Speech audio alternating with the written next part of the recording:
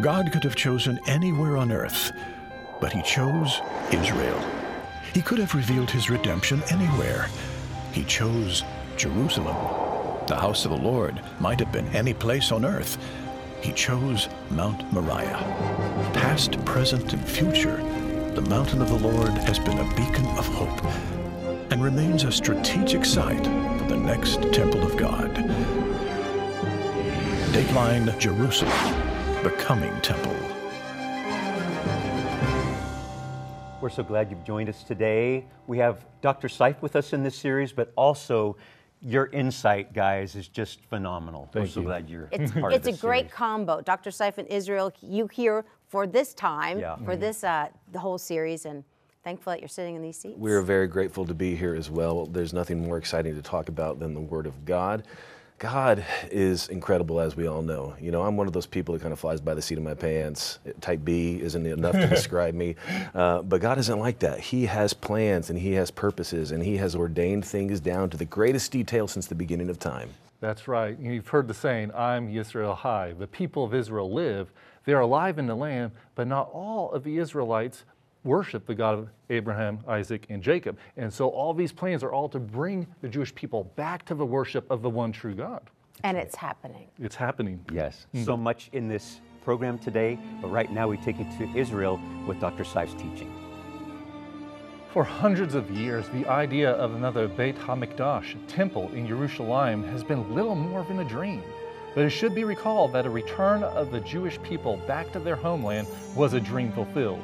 A once forsaken, arid land now blossoms as the rose and stands tall, fulfilling the prophetic words of Isaiah, Jeremiah, and Ezekiel. Jerusalem is once again the capital of Israel, the sprawling city of Tel Aviv, a dynamic economic center. And while some prophecy remains to be fulfilled, it's good to recall what's already happened throughout the land so very quickly that stirred an interest in and the possibility for a third temple in Jerusalem. A little over 100 years before the United States of America declared its independence, Franciscans came here to Jaffa and built an inn. It was a place for Christian pilgrims to come. Now, Jaffa at the time was ruins. There was nothing here to speak of. Never mind a Jew. There was nothing.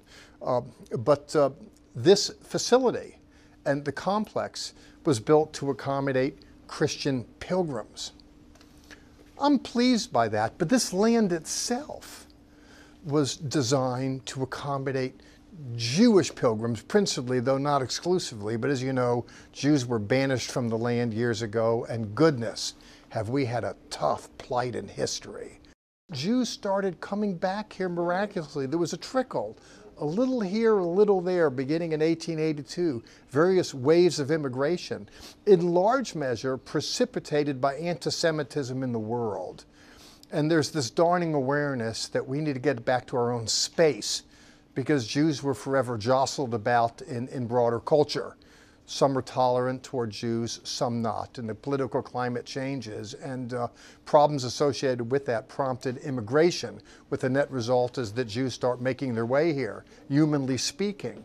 But I think the arrival of Jewish people in the ancestral homeland should be less attributed to social factors in the broader culture, as much as it is the fact that the Bible predicted a return from exile. And I'm looking here in Ezekiel chapter 36. In verse 23, the Lord says, V'kidashti et shmi hagadol. He says, I will make my name great in the world. And how's he going to do that?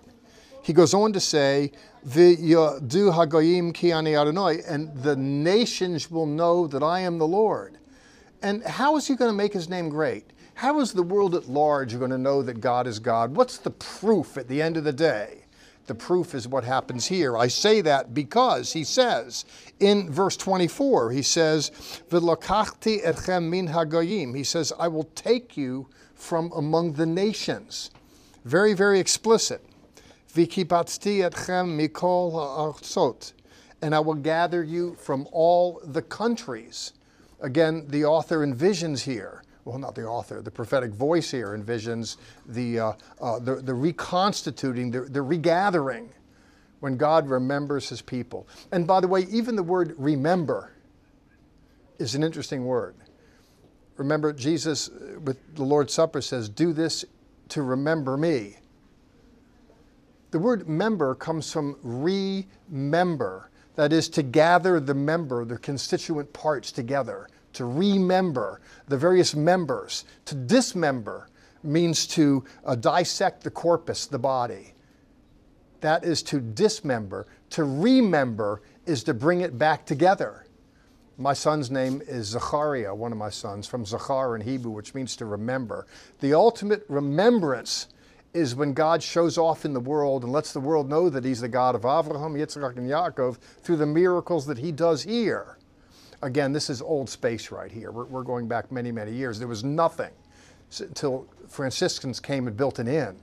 And you're going to see in the next segment in this program that Tel Aviv, which is adjacent to Jaffa, was absolutely nothing until such time as the miracle unfolded there. But the miracle that unfolded there was predicted here. It's in the book. It's in Ezekiel. He says, I'm going to take you from among the nations. I'm going to gather you. And then he says, V'chavetzti etchem el ad matkem, and I will bring you into your own land. Friends, there's no historical precedent for this sort of thing. Jews were dispersed centuries ago. To think that individuals would make their way back and have a spirited bid here in the ancestral homeland, it's nothing short of miraculous. It's like defying the laws of gravity. It just doesn't happen but for God. God is up to something in the world in order to show off in the world that the world might know. He says it, it's explicit here. I will sanctify my great name, and the nations will know that I am the Lord. And how does that happen? Well, when the world sees what God does here in this place, that is a testimony. That's why we're doing this program, Dateline Jerusalem, to see what God is up to in the Word and what God is up to in the world. Indeed, those who fix their eyes on Israel, and more particularly Yerushalayim, understand its importance in the last days. Yitzchak Mamo is associated with an organization called Bonei Israel, Building Israel, the organization that's overseeing the forthcoming ashes of the red heifer. We asked him if the Ark of the Covenant needed to be found before the third temple could be built in Yerushalayim. At the second temple time, the Ark wasn't exist. Okay, so we don't need the Ark to make the temple. This is one. Number two, maybe it's in, how you call it, Area 51? Indiana Jones put the Ark in the storage. So maybe it's there, I don't know. The Ark of the Covenant, it's important. But more important is what we feel in our heart. Because again, the temple, at the end of the day, the temple, it's just a building, it's just a stone. As news spreads concerning the next temple, believers need to hold fast to the Word of God and understand that the Alpha and Omega has it all under control. Somehow God, by His Holy Spirit, if we'll be patient with Him, He'll get it done. And He has a special ministry reserved for this. Of course, it enrages the nations, and there's much more there in Revelation. We won't go into it, but I believe there's a redemptive purpose where God gets alone with His people and they get it right with Him. You can find this in Joel and other places. Weep between the porch and the altar, a national repentance where Israel gets it right with God, and therefore we should let God do it and in His timing, but be aware that this is the redemptive purpose in rebuilding the temple. And if they start on it and get frustrated, or it stirs controversy and war or whatever, we have to stand with Israel. The idea of a temple is one place that we all serve one God, and that's what the Bible tells us. So if we build several different, then that's just another church. It's just another church. We have plenty of churches all over the world. You can build them wherever you want. If we're talking about building a sanctuary for God, for one God, it has to be one place which serves as a house of prayer for all nations, the source of the blessing, the source of peace, the source of Torah for the world. It can only be one. You can't have several of them right next to each other. We can The Dome of the Rock can be part of the structure of what we're talking about. These are things but these are already coming to technical questions, how to do it. We're not there yet. Right now, we have to prepare the most important vessel of the temple, the hearts of mankind. We need the souls of humanity. Once they're part of the global Zionist movement, then building the temple will be the most simple part of the whole thing.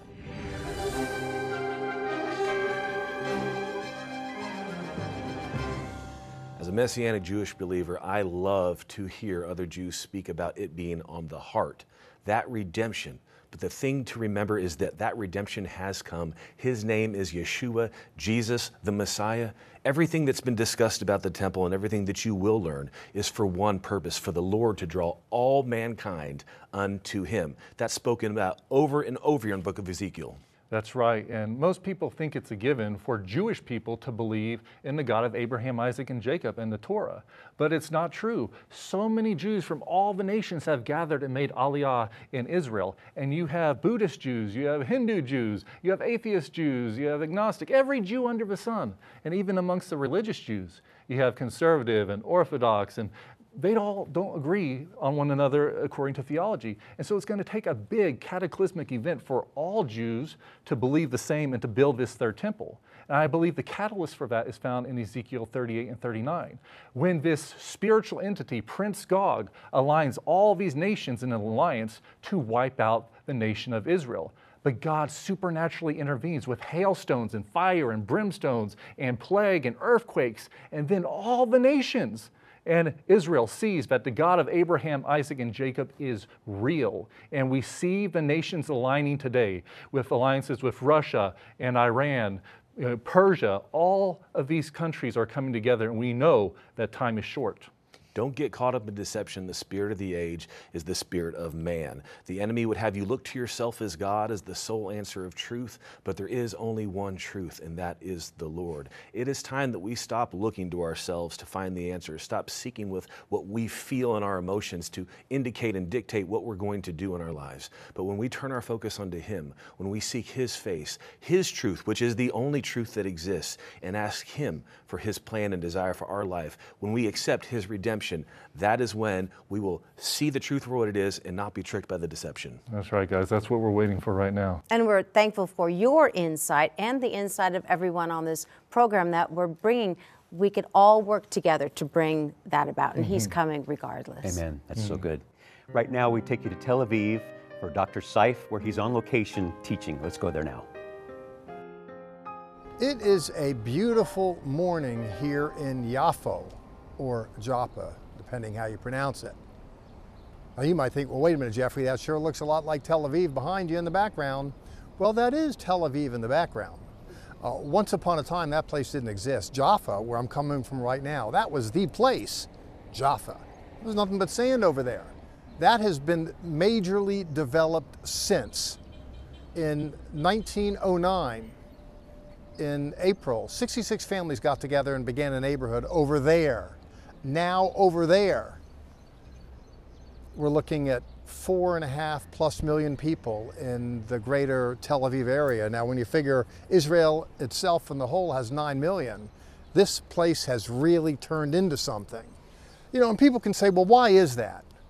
Well, it's the dint of determination of the Jews.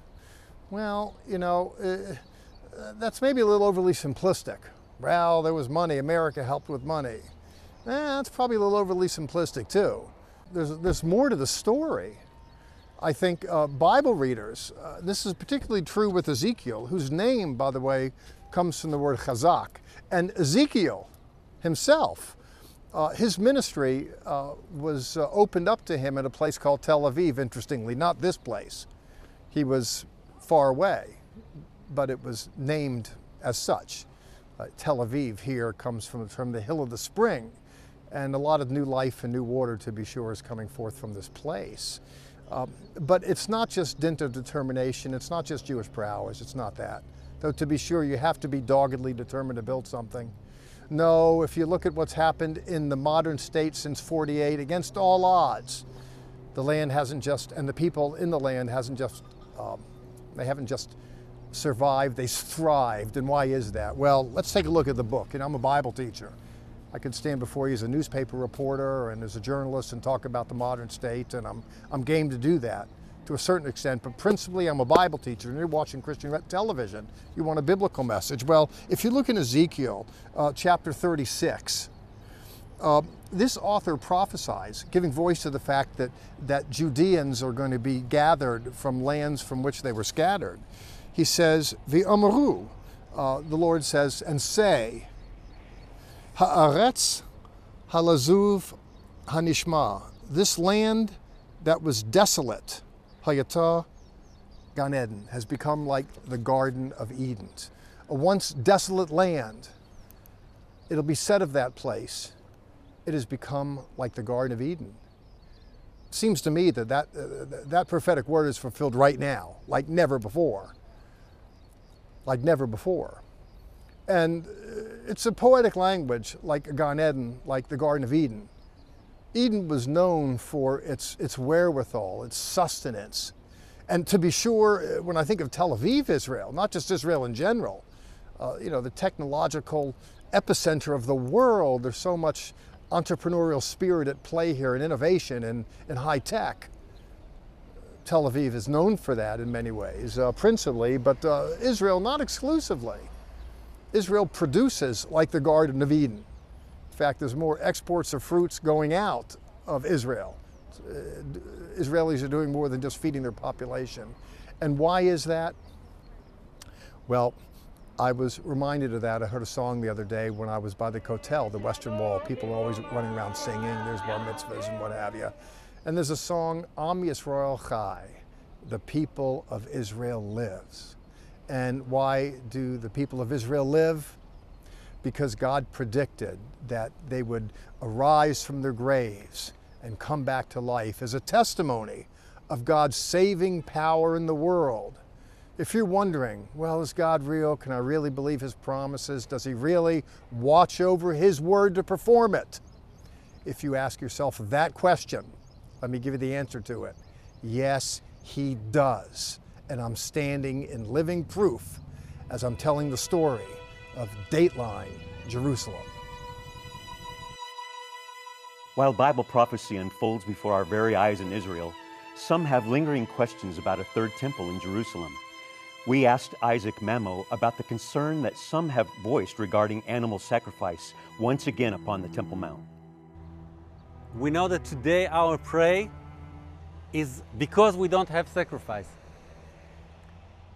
And part of the galut, part of the situation that we don't have spirituality like the time of the temple is that we are not connected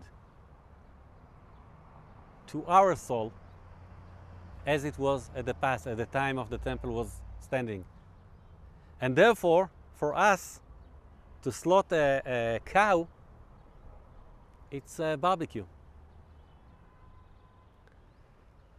And by the prophet, when you read the prophet and when you read in the Bible, you see that when man arrived to the situation that he has to bring sacrifice, it's hurt himself.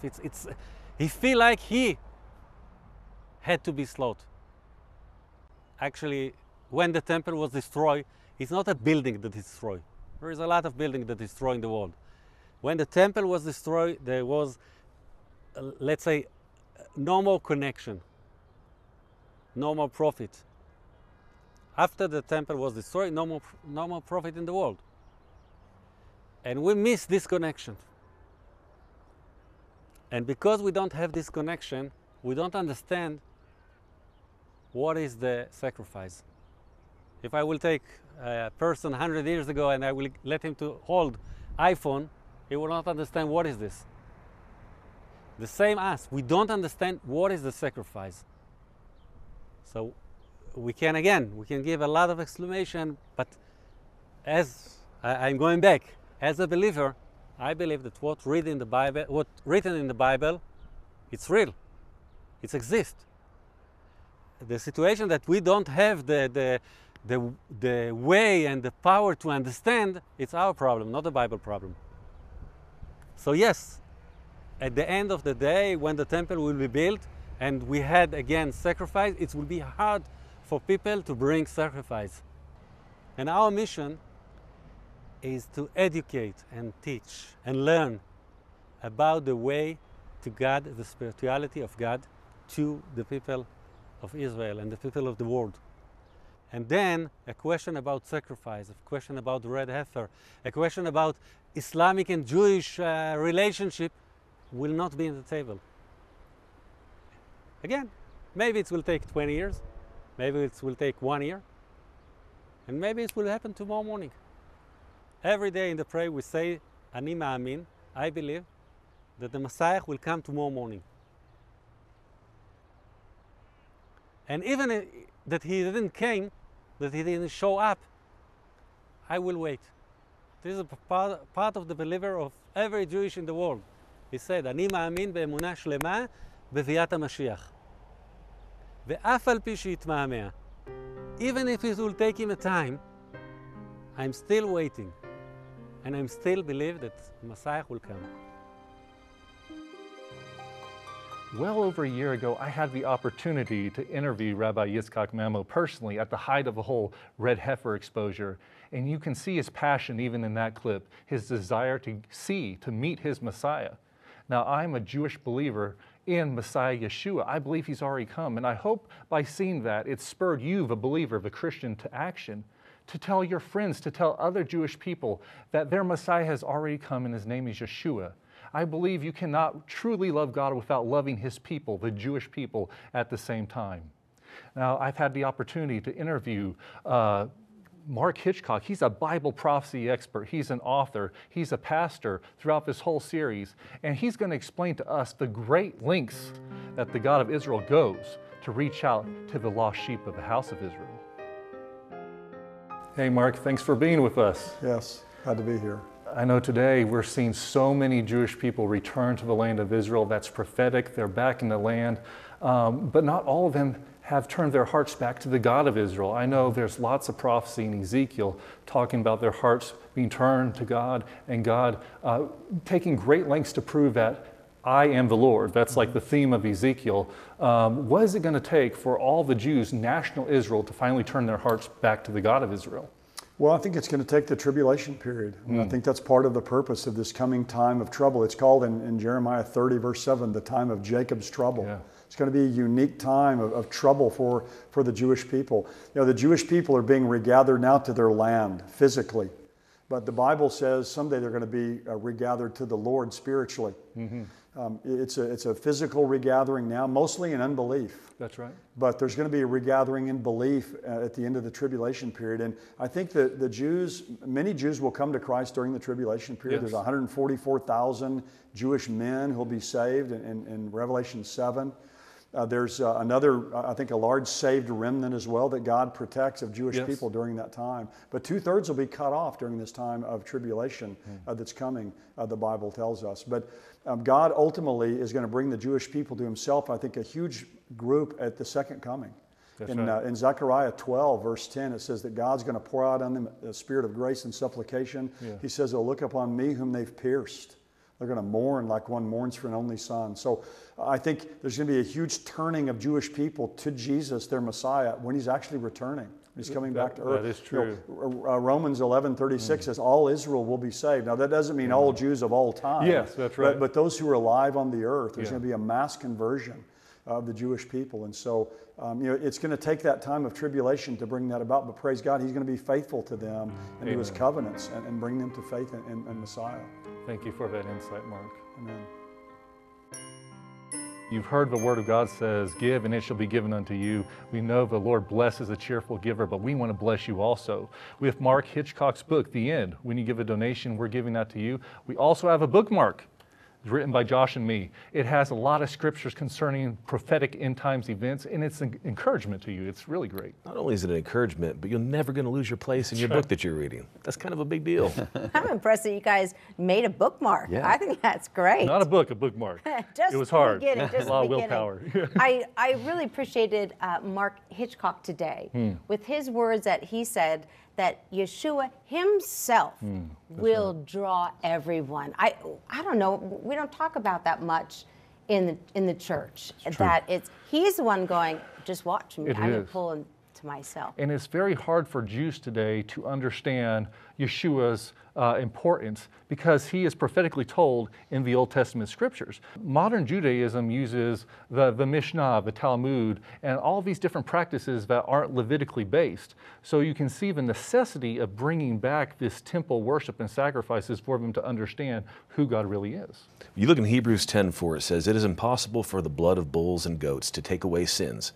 Verse 11, "Day after day, every priest stands and performs his religious duties. Again and again, he offers the same sacrifices, which can never take away sins." Why is it important then if these sacrifices can't take away sins? It's because they all prophetically point to Yeshua. And that's what Hebrews 10:10 says when it says, "And by that will we have been made holy through the sacrifice of the body of Jesus Christ once and for all." And guys, this is the only reason that the Lord is allowing these red heifers to come and the rebuilding of the third temple is because there hasn't been a sacrificial system for 2,000 years. And your modern Jew's like, why do I need this? This doesn't matter. I've survived over 2,000 years without, sacrificing cows and all this. Is because once they see and taste and experience the God of the Old Testament, then they'll identify Yeshua of the New Testament as the fulfillment of all that was written by the prophets. And I was going to say there is big importance to this third temple. It's a means of God himself calling his people back to him, because I think we always think third temple is just like it's going to be it's horrific. Yeah. Well, there is that angle also, but there also is the calling of Yeshua calling and his we're living people. in that time and we're watching it come about. Yes. It's pretty amazing. It is I can't amazing. believe we're halfway through our series, but it's time for us to go now. Until next week. As we always say, Sha'alu Shalom Yerushalayim. Pray for the peace of Jerusalem. Our resource this week, The End, written by Mark Hitchcock. This 500-page hardcover book is made available to you for your generous donation to Zola Levitt Ministries. The accompanying bookmark by Joshua and Caleb provides important scripture from God's Word concerning the end. Please remember, we depend on your generous gifts, which allow us to bring timely updates regarding Bible prophecy and the end of days. Thank you so much for your continuous support of this ministry. Visit our website, levitt.com, for tour information, broadcast schedule, free monthly newsletter, and online store. Join us right now on our social media sites for exclusive content. Call us anytime at 1-800-WONDERS and ask about this week's resource. Please remember, we depend on tax-deductible donations from viewers like you.